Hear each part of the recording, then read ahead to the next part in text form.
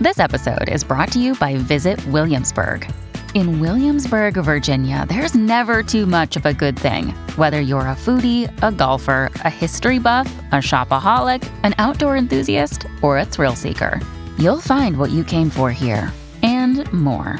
So ask yourself, what is it you want? Discover Williamsburg and plan your trip at visitwilliamsburg.com.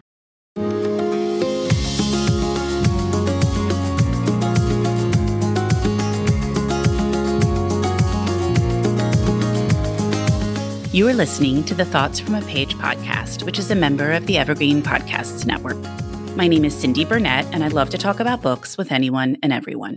While listening to my podcast, you will hear author interviews, behind-the-scenes conversations about various aspects of the publishing world, theme discussions with other book lovers, and more. For more book recommendations and a complete list of all of my interviews, check out my website, thoughtsfromapage.com, and follow me on Facebook and Instagram at Thoughts From a Page. In 2022, I would love for you to join my Patreon group. I offer at least 2 bonus episodes a month and a monthly advanced read and pre-publication author chat. For those on Facebook, I host a special Patreon Facebook group where we all chat books. Thanks so much to those who already participate, and I hope you will consider joining us. Today, I am chatting with Ellen Jovin about Rebel with the Claws, Tales and Tips from a Roving Grammarian. Ellen is a co-founder of Syntaxis, a communication skills training consultancy. She has a BA in German from Harvard College and an MA in comparative literature from UCLA, and she has studied 25 languages just for fun. Ellen lives with her husband in New York City. I loved this book so much, and we had a great time talking about it. I hope you enjoy the conversation as well. When you need mealtime inspiration, it's worth shopping Kroger, where you'll find over 30,000 mouth-watering choices that excite your inner foodie. And no matter what tasty choice you make, you'll enjoy our everyday low prices, plus extra ways to save, like digital coupons worth over $600 each week. You can also save up to $1 off per gallon at the pump with fuel points. More savings and more inspiring flavors make shopping Kroger worth it every time. Kroger, fresh for everyone. Fuel restrictions apply. Welcome, Ellen. How are you today? I'm fine. Thank you, Cindy, for having me on here. I am so glad you're here because I had the best time reading your book. I have always liked grammar, and my mom was a huge grammarian, always making sure I knew the correct way to say things or write things or whatever. So I grew up with a love of that, and your book is just such a great way to be spreading grammar across the country and to cause conversations about grammar. Well, I love that way of presenting it. I'm curious to know whether you enjoyed the grammarian household when it was hanging over you. Did you like being corrected? No. I didn't like being corrected at the time, but I will tell you, I have thanked her so many times when I was older because I was really happy I knew it all. Grammar moms are the best, seriously. Yeah. It's one of those things I've passed now to my children, and I see them rolling their eyes when I'm correcting that. But that's okay. I know they're going to be happy that they know it in the end. It's a long-term program. It really is. Well, let's start out by talking about your grammar table. I usually ask people to tell me a quick synopsis of the book, but in this instance, I think it would be better to start out talking about the table, and then we can talk about the book. That makes sense to me.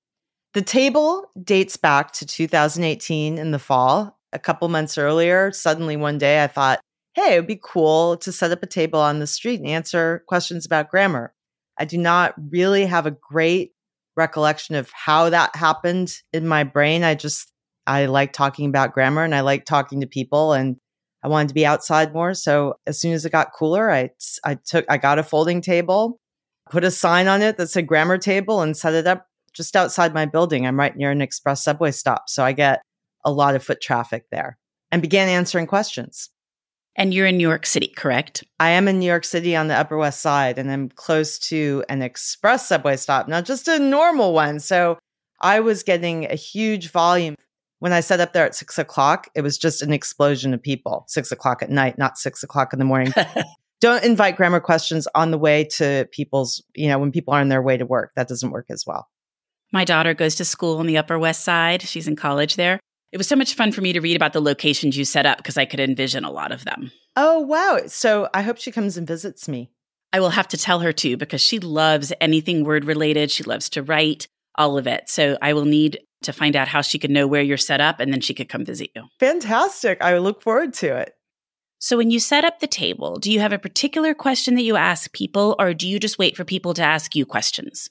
I mostly have just waited for people to ask me questions because I want them to ask about the things that interest them. I don't want to be like, I don't want it to feel like a classroom with a quiz, that people have to take. I want it to be friendly and welcoming. I do have a few prompts on my sign for people who want, maybe to prompt ideas in people's heads if they don't have anything on their mind in the moment, because people often forget the questions they've been arguing about for the past month at work or whatever.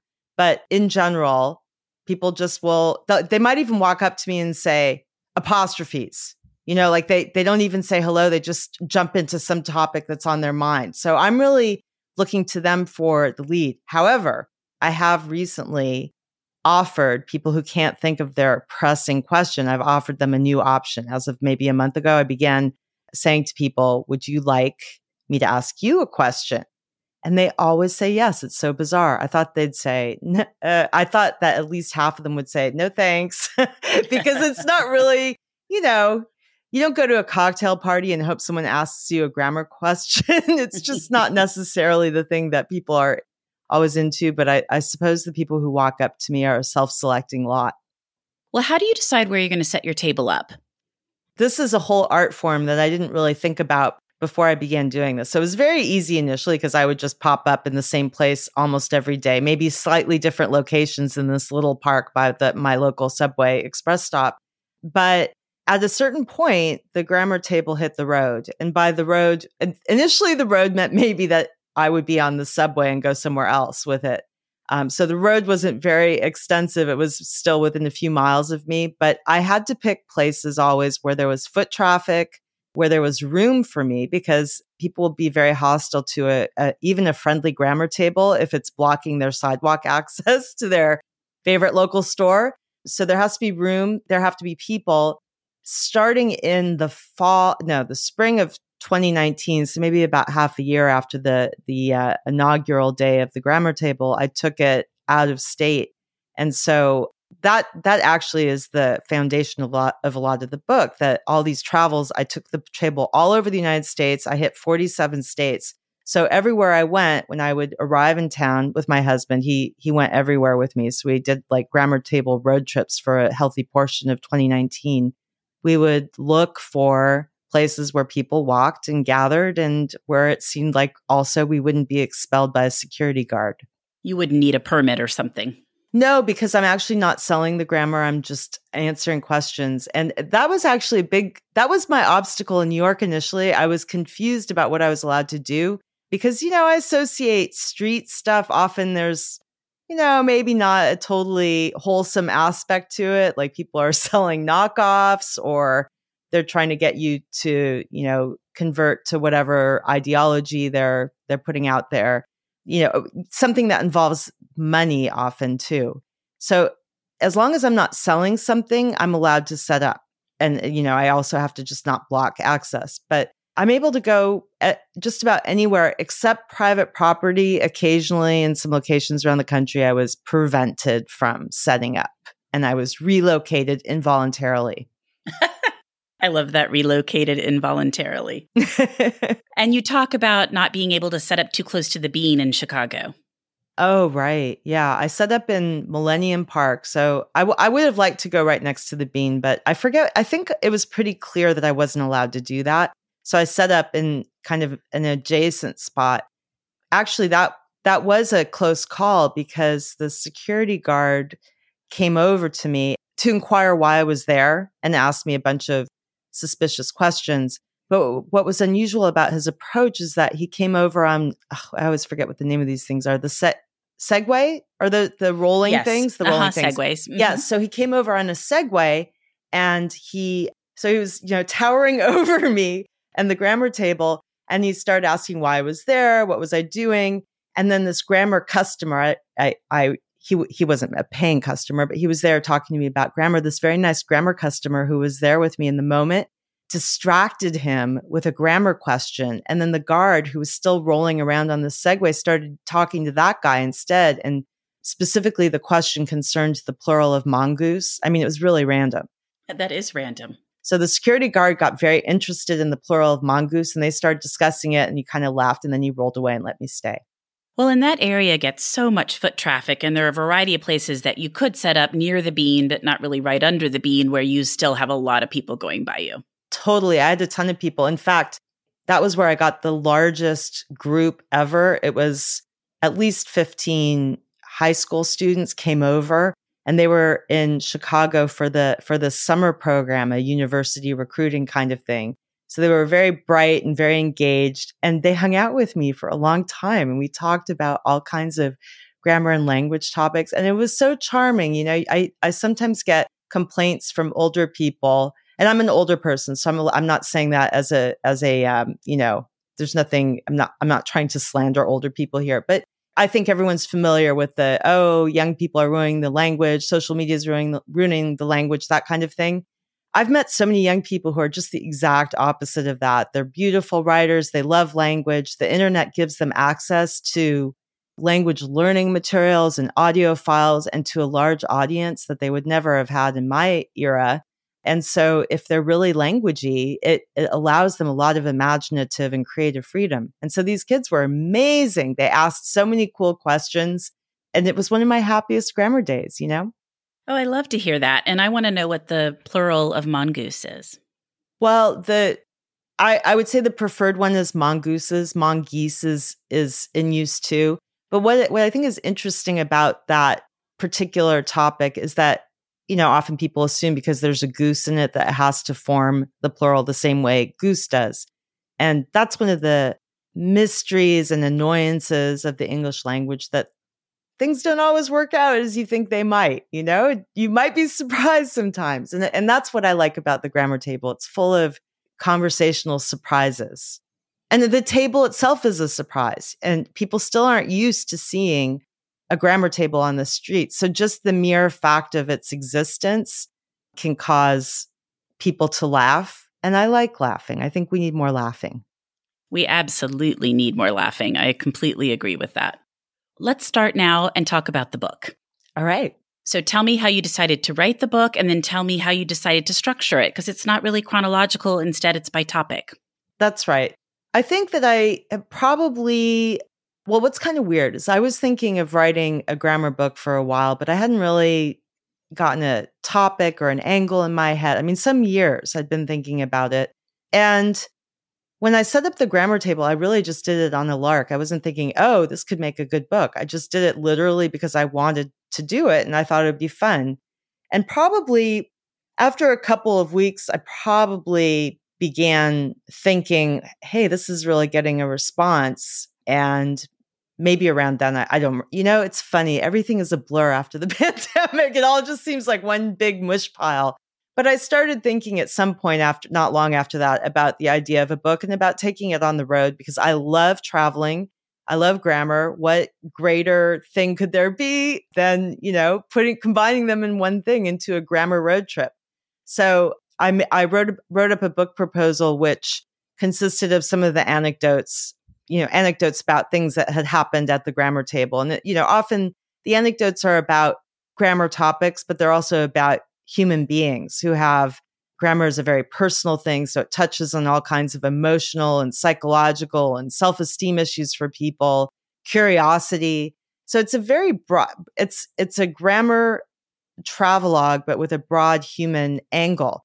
One thing that I was sure of is that I would be able to get customers wherever I went because I know people are interested in grammar. I've been teaching it off and on my entire adult life, and I can just see people find it fascinating. I'm not saying all people, but many people find it fascinating more than the average person, I think, imagines, you know, when they think of the population at large.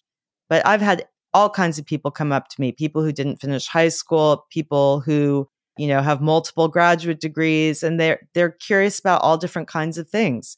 So anyway, then I submitted the book proposal and I got a book deal and took off around the country and wrote the book during the darker days of the pandemic, actually. The early part, I was going to go to 50 states, but Brant and I, my husband and I, finished the 47th. And when I mention him, I mention him because he filmed this entire thing. So there is a book, but there's also a Grammar Table documentary in the works. So he filmed the entire thing all over the country, which was hilarious. And then we came back in January with plans to go to the remaining 3 states, Alaska, Hawaii, and Connecticut. But then COVID hit. So I just stayed home and wrote the book. I was curious what the 48th state was, and it's hilarious that it's Connecticut.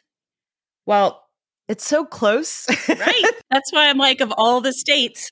But I think that triggered a certain complacency because, my feeling was, well, we can do it anytime. So Right. we don't need to. There are multiple times we could have done it. We would often do a circle. So to hit as many states as we could, we go out in one direction and come back in another direction. Then we do work. Then we'd work for a while because we have a company together. So we teach and we had to do work sometimes. So we go out for a loop and come back. And one of our loops was New England. And we came back. We were in Greenwich and we were going to set up at the train station. I thought that would be really funny, to get people as they were getting off their commuter trains from Manhattan on their way home. But we were really hungry, so we had to get pizza. And then by the time we got pizza, it was dark and cold. And so we said, we'll do it later. And it was not to be. It was not to be, but it will be soon. We actually just booked tickets for Alaska. I have an event in August in Connecticut. And so the only state remaining to be planned now is Hawaii. And that'll be a fun one. Oh, no, it's going to be very hard to go to Hawaii. I'm so sad for you. I know. Thank you so much for your sympathy. I will be thinking about you while you're roughing it in Hawaii. Well, how about the organization? I mean, it makes perfect sense that you decided to organize by subject, but was that something that you always planned to do, or did you look at doing it chronologically? How did all of that come about? Well, no, it wasn't clear to me. And it was actually very difficult to figure out how to organize the material because I had so much. I was working with transcripts from the video footage, which was literally hundreds of hours. So I had so much material, plus all my notes from my conversations before we began recording things. And I'm a chaotic writer in the sense that I don't begin with a clear plan and then fill in that plan. I meet people who write like that. Actually, my husband is a lot more like that than I am. So he'll have kind of an outline in mind and he'll flesh it out. I'll start with 50 billion times more material than I need. And I just keep looking at it and cutting and looking at it and cutting and thinking, how will this work best? And in the end, I decided that the topics were best. I wanted it to be readable in a front to forward order. But I also think it's nice if people have a particular topic that they just want to look up. They can look up the chapter on it and see what happened. What happened in the colon discussion. Exactly. Or the Oxford comma. That's the one I can't wait to talk about. Yeah. I'm very fond of that chapter. I actually had, just to illustrate how chaotic, I just amassed so much material. My early Oxford comma chapter, I had something like 137 pages there. I can't remember the exact number, but I had to cut so much. And it was so agonizing because it may not be the most important grammar topic in the history of the universe, but it is so funny how people respond to it. And that's what I like. I like the grammar, but I also like the insight it gives you into how people think about things. Well, I am a huge Oxford comma proponent, which it sounds like, based on reading your chapter, that if people are super interested in the Oxford comma, it's generally because they really like it. At least that's what it seemed to be from the people you were talking to. That's mostly true. Yeah, it was interesting to kind of see people's responses to it. But I just find it so much simpler if you just put the comma there, because then there's no confusion as to what you're writing. Yeah, I think there's very rarely much confusion. Well, no, that's not quite true. I teach business writing, so I deal with a lot of corporate clients who often have very complicated lists of things where they have items that actually already have ands within the item. Like an example would be fixed income and equity funds. And so there you have, that's one item. It's 2 types of funds. There's an and in the middle. And if you have a list and then you have an and before the last item, it starts to get a little hairy because you have multiple ands, and where's the border between the second to last item and the last item? And so some people just automatically always put in the Oxford comma before that final and I think it does reduce confusion. I do sometimes find that for heavily punctuated writing with a million commas for all kinds of reasons going on, that adding yet another comma can sometimes add confusion, but it's probably rarer in that direction. I'm ambivalent, I don't really care that much about it, but I do enjoy talking about it. I thought that was really interesting that you were ambivalent. And then you talk about a meme, which I've never seen before, about a stripper and JFK and Stalin. Right. Oh, it's all over the internet.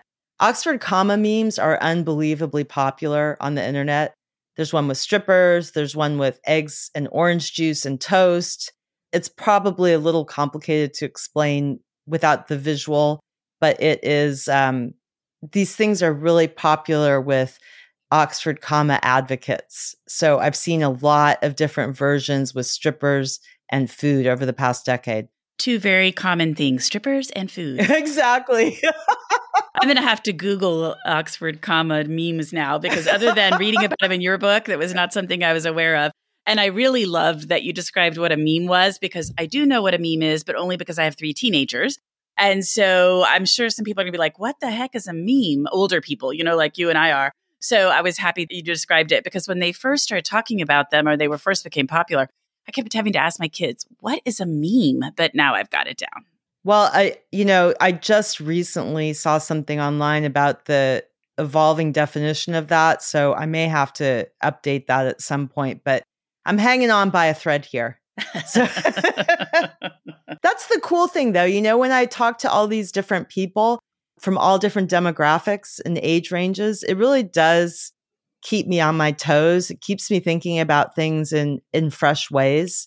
And it's, people are just so full of surprises. You never know what kinds of, like a young person dressed in, leather, smoking a cigarette or something like that could be very interested in what the past participle form is for a particular verb. And it's just, I try not to assume things about people, but this really is like a daily lesson every time I go out, and how you do not judge books by their cover.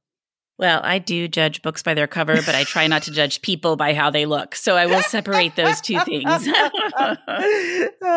because I am a huge judger of books by their covers. As I said that, I thought, I agree that you don't want to judge people by how they look. I'm all about that. That right. Makes perfect sense. But you're talking to the wrong person on the other part of it. That's okay. I'm okay with being checked. Well, what surprised you the most about operating the grammar table? I feel a little bit bad saying this, but in a lot of ways, not that much surprised me, because I knew people would come up. I was just so sure that people would come up, because I'd spent years already talking about grammar online. And so it wasn't like, will people be interested? It wasn't like that. It was, where's the best place to do it? And how do I keep my sign from blowing away? It was more practical considerations like that. It has been interesting, maybe in a less grammar-y kind of way. What has surprised me is how hard in some parts of the country, some towns in some parts of the country, it is to find foot traffic, like to find a place where people gather and meet and have, they walk around and they enjoy things. Like it was hard to find a location in towns with heavy commuter populations. And it got me thinking a lot about the role of an urban center where people can meet face to face, share ideas, and bond in a way that's very difficult to do online. That's really interesting. And I often think about that actually, because with a daughter in school in New York, a daughter in school in Chicago, and then I live in Houston, those cities are very different in terms of having more people walking around and an easier place to set up in either New York or Chicago, because they're much more urban than Houston, which is much more like LA and sprawling. Right. And I grew up in Los Angeles. So for me, Chicago and New York are great grammar table locations. Those are great. Right. Yeah. And LA was fine just because I went to Venice Beach. I know from my own childhood that it's not super easy to find an urban center there. Where would I have gone in Houston? I know. I was thinking about that while you were talking about it. You would have to find some place where people would gather together. There's a huge area downtown now called Discovery Green. And I think as long as something was going on there, which it is a lot, that would be a good place. And I think there are other areas like Midtown where they're trying to kind of make it more walkable now. So I think you would just have to find, a non-neighborhood area and an area where people are going to be gathering, where there are a bunch of restaurants and shops and things like that. Right. I did actually have a great time in Texas. I set up when I was in Austin. That was the city. I most of the time I picked one town or city per state. And so I picked Austin for Texas, and I was in Zilker Park for that. And I was just on the side of this path in Zilker Park. So people were biking and running and walking by. They were heading to this local, I forget the name of it, but a spring where they can go swimming. Barton Springs. Exactly. You're so helpful as an insider here. But that was one of my favorite days. I mean, it was a beautiful day. There was a young married couple that came by and they were so excited. I mean, it was funny. They'd just gotten married, which they were clearly excited about, but they were also so excited about the grammar table on this path in the park. And they hung out with me for a long time. We talked about whom and whomever, I believe. That was Zilker Park was also the only place where I had a shirtless person stop and visit the grammar table, because a jogger whose mom was really into grammar, a young man, was really into it. And his complaint was about that, how in English you can have two that's in a row. He doesn't like it. So he wanted to talk about that. Then he jogged off. It was just so funny. Well, we have a really beautiful park that they've just completely redone called Memorial Park, which is the same idea, joggers, walkers. There's a whole lot of activity in that area, and that would be another great place to set up. That's a good idea in terms of getting near some place like that. I'm taking notes. Yes. You can always reach out to me if you're headed to Houston, because I'll have to come to the grammar table anyway. Oh, that would be so great. That totally would. I would love that. Great. Which grammar issues do you feel the strongest about? I love grammar, but for me, the art of writing comes first. So beautiful writing, beautiful literature, and a lot of the most beautiful and celebrated works of writing art play with language. So I'm not a very strict grammarian in the sense that people might have, as a stereotype in their head from some traumatic childhood English class experience. I'm more flexible. And there are certain things that people get hung up on that I think they should not get hung up on. For example, sometimes people have very rigid ideas about how certain words can be used. Like, who is for people, that is for things, or things and people, which is for objects, that kind of thing. And first of all, I just don't subscribe to this very rigid idea. So that has been used throughout history in both writing and speech to refer to people. It's actually way more common than people realize. I usually use who, but not necessarily. So the person who, it's not the one whom you love, right? Remember Greece? It's the one, right? It's not the one whom I love. It's the one that I love. Isn't it? Isn't that the name of the song? The one that I love. The one that I love. You're the one that I love. Ooh, yeah, ooh, exactly. Yeah. We should form a singing group after this conversation. Yeah, I'm sure. There's another one too. If I say, "Oh, that's the I see a building, and I say to my friend, "That's the building whose owner just got arrested." Some people will get very bent out of shape about who's being linked to the building, and they'll want it to be something like, "That's the building of which the owner," I don't know, they'll go through some sort of tortured thing to avoid a structure that they think is illegal grammatically. And usually if you feel like that, there's often a more complicated history than people realize. So I enjoy delving into that kind of thing and starting with the excellent writing and backing away from that into maybe not rules all the time, but guiding principles that you can depart from intelligently. I like that. There aren't that many grammar issues that I feel strongly about other than the Oxford comma. So I was kind of curious how you landed on that. I don't think people should sound like weirdos. Right. The thing that people often get obsessed with is this supposed rule about not ending with prepositions. So that's the book I was telling you about, because that is the book about which I was telling you. And I often joke that if I were strict about that, I would have fewer friends. It's just not natural. English permits that kind of construction.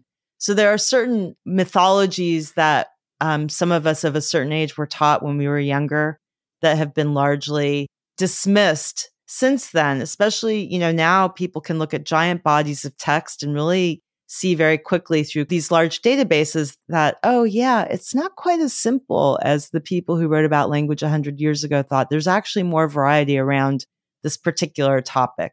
So it's technology has actually really aided our understanding of the forms that people use and that they use across different dialects too. There's a lot of English variety in the world. So it's complicated and kind of miraculous.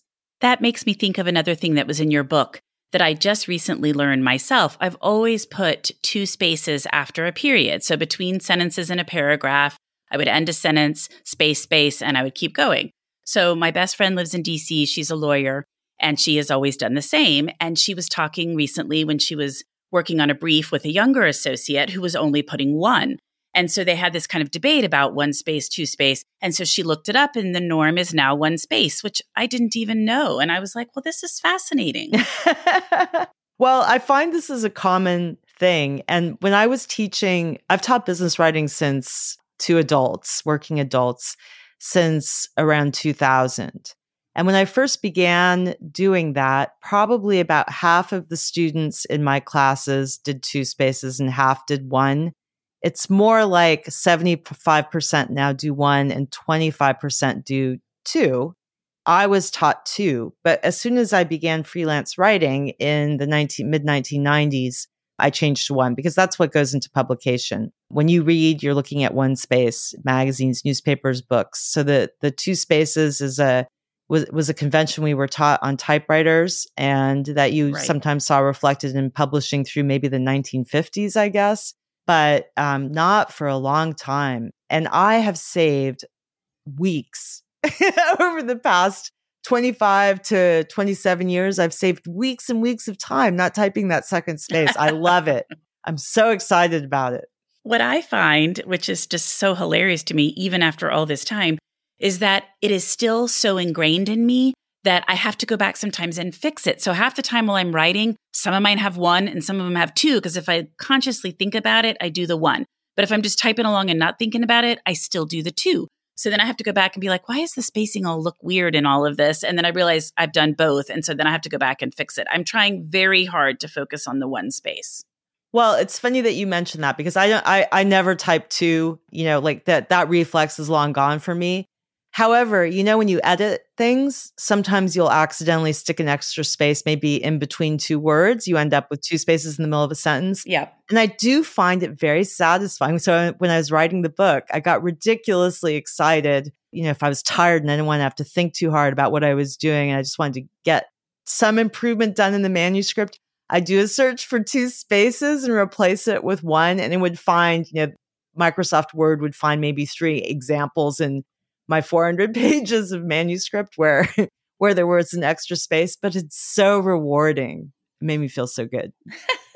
That's so funny. I didn't even know you could search for that. That's what I need to do. Oh, yes. Control F, space, and then do the replace function, put 1 space there. It is a miracle. And actually that gets used all the time because the 1 spacers are sometimes changing the 2 spacers documents when they're not looking. Yes. Well, that was what was happening with my friend Amy and the associate. They were going back and forth. So the document had 2 spaces, 1 space, 2 spaces, 1 space, and it was getting confusing. Do you have discussions about this with your children? No, but I should. I had never even thought about it. I mean, literally, this was something I learned like 2 months ago. I think it would be interesting to me to know if your children even know about the 2 spaces at all. They might, or they might not. I mean, I find it's so, for younger people, it's so often something that they've never even heard of until they enter the adult world and they start working for someone who wants them to do 2 spaces, which I encounter that a lot more in the legal sector, by the way, than anywhere else. But I love the cross-generation discussions. When I get families at the grammar table, that is one of my favorite things of all. It's just so cute to see, I don't know, like moms and daughters, or I was at the Middlebury College campus the weekend that they had family. It was like family weekend. And so I ended up with grandparents, parents, and the current students at Middlebury coming up to the table together. It's just really cute how different they joke about it. It is, in fact, what I think people should talk about at Thanksgiving instead of politics. People should talk about spaces after periods because you can get mad about it, but you're not going to get that mad. And you can have this humorous, cathartic thing, and then you can eat the pumpkin pie. And everybody will still be speaking to each other. Yes, I actually think so. For me, the Grammar Table offers a bonding experience with people who are really different from me often, and the same goes for them. They're talking to someone like I set up in some places where they don't normally see people from New York. And there I set up the table. We had a great conversation. We became friendly. And I don't know, I find it kind of healing. And I think about that a lot now after these 2 years, for a lot of people, the 2 years were the past 2 years, depending on where you were and what was happening locally, they weren't around people as much. And we need people. We need human contact. Shaking hands is pretty awesome. Hugging people, seeing their facial expressions, and having a good laugh over something that isn't super high stakes, but it is very much a part of what it means to be a human being. That is a fantastic thing. It absolutely is. And I agree completely. I think that was really rough for people over the last couple of years. Yeah. So if people want to find the Grammar Table now, and you're mainly in New York City, I'm assuming, do you put out where you're going to be ahead of time? How do people find you other than walking by you? I don't normally put out ahead of time where I'm going to be. And there are a few reasons for that. One, it's summer, so it's extremely hot sometimes. And I cannot do grammar when it's over 80 degrees. That just, things deteriorate quickly. And I also often don't know where there's going to be noise. So for example, I might go out by a fountain and think that's a great place. And then a band starts playing. So I often have to move. So it's very difficult. I'm basically a Grammar Table on the run, So I will sometimes post when I've set up somewhere. I always tell people though, that if they want to find me, they can write to me and I will arrange a time that they can locate me. Maybe when the book comes out, I'll try to have more on the street scheduled things, but it just is really difficult to do when you are an itinerant grammarian. I can see that because I wasn't thinking through the idea that you set up someplace you think it's perfect and all of a sudden, like you said, either a band shows up or there's something else happening that then limits what you can hear. Or it rains on me. That's another thing. That's an emergency because I take out a lot of books. Lately, I have been going to Central Park more than anywhere else. I often set up at 72nd and Central Park West, but I want to roam around town more. I've been based at home a lot more than normal in the past couple of years. So I want to roam around town. People are welcome to offer suggestions. You can message you can message me at my website, ellenjoven.com, and suggest things or invite me places. I'm very susceptible to invitations. And I'm also hoping that I'll be on the road a little bit once the book comes out so that I can celebrate again in the appropriate style, in the style that actually was responsible for the book existing to begin with. Absolutely. It'd be fun if you were doing book events and kind of merging the Grammar Table with the book event. I am doing some of that for sure. That's my Connecticut plan. I think that will be so fun for people that are able to come. Yeah. And the other thing that it's really great because it can often be an outside thing if the weather's nice. And so it's like people are out, there's sunshine. I can then go in the bookstore and people can buy the book. It's books and summer and seeing human beings. Sounds like a good formula for the summer of 2022. Absolutely. A win-win. Well, before we wrap up, what have you read that you love? I hope, I'm a little bit, sometimes in my reading taste, I'm a little bit macabre. I had COVID a couple months ago, so I think it sent me down a particular path. I read, I listen to a lot of audiobooks. So I listened to the audiobook, How to Survive a Plague by David France and Year of Wonders by Geraldine Brooks. So the first one is about the AIDS crisis. The second one is about the plague. And now I'm listening to The Empress and the English Doctor, which is about how the subtitle, I think, is How Catherine the Great defied a deadly virus. And the deadly virus in this case is smallpox. So isn't that cheerful? You know what? You're like, we just lived through this pandemic. I think I'll read about some others. I know. It's actually, since there's an ending, in these books, you come out the other side and there's some resolution. It's not all bad. It's kind of interesting, and it gives me insight into what we just went through. I think there are going to be more and more pandemic books coming out too, because I just think when we've lived through something like this, that's something a lot of authors are going to be writing about. Totally. And it doesn't really show up in my book, except that, it stopped me from continuing to travel. But I can't even imagine writing about it yet. It's too close to me. But yes, it will be interesting to see the art that emerges from that. Absolutely. And then do you post on Instagram or Facebook, or do you tweet about your experiences at the grammar table? I do. I'm on all of those things. I am most active currently on Twitter, where I regularly post grammar quizzes and polls, and practically daily, sometimes multiple times a day, I encounter something in my life and it shows up in a grammar table poll. So that my account there is @GrammarTable. And people also often send me questions. It's really interesting to see how people respond to things, like a phrase around the world. You might get quite different responses. So it's really interesting to see, with all the global use of English, some of the differences and the similarities in usage across countries and cultures. Well, that's great. I can't wait to follow you on Twitter and see those quizzes and the other things you're putting out, because I'm always so intrigued with grammar. You do sound like a grammar nerd. I am a total grammar nerd. I think I'm a nerd just all the way around, but I am also a grammar nerd. There is often overlap. Yeah, I'm pretty much nerdy about it all. Well, Ellen, this has just been delightful. I can't wait to try to track you down when I'm up in New York with my daughter and get to see the grammar table in person. But until then, I loved your book, and I know everyone else will as well. So thanks for coming on the Thoughts from a Page podcast. Thank you so much. Don't you know that you're a grown-up?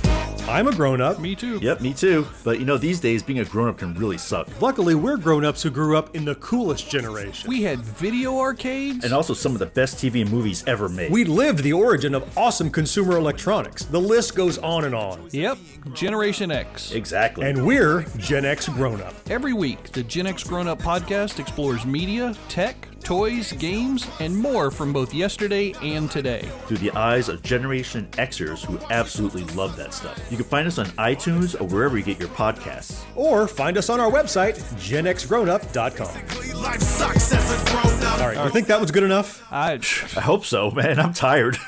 Who listens to a promo on a podcast and then goes and listens to a different podcast? Right. I've never done it. No. Right. Thank you so much for listening to my podcast. If you like this episode, and I hope you did, please follow me on Instagram @ThoughtsFromAPage. Consider joining my Patreon group to access bonus content and support the podcast. Tell all of your friends about the show and rate it or subscribe to it wherever you listen to your podcasts. I would really appreciate it. The book discussed in this episode can be purchased at my bookshop storefront, and the link is in the show notes. I hope you'll tune in next time.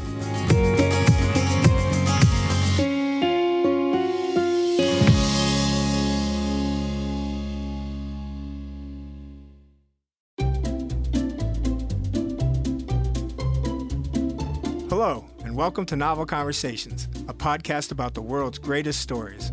I'm your host, Frank Lavallo, and for each episode of Novel Conversations, I talk to two readers about one book. And together, we summarize the story for you. We introduce you to the characters, we tell you what happens to them, and we read from the book along the way. So if you love hearing a good story, you're in the right place. Our 9th season is coming this fall. Tune in to hear from some of the all-time great authors, Charles Dickens, Jules Verne, F. Scott Fitzgerald, and more. Subscribe to Novel Conversations wherever you listen to podcasts.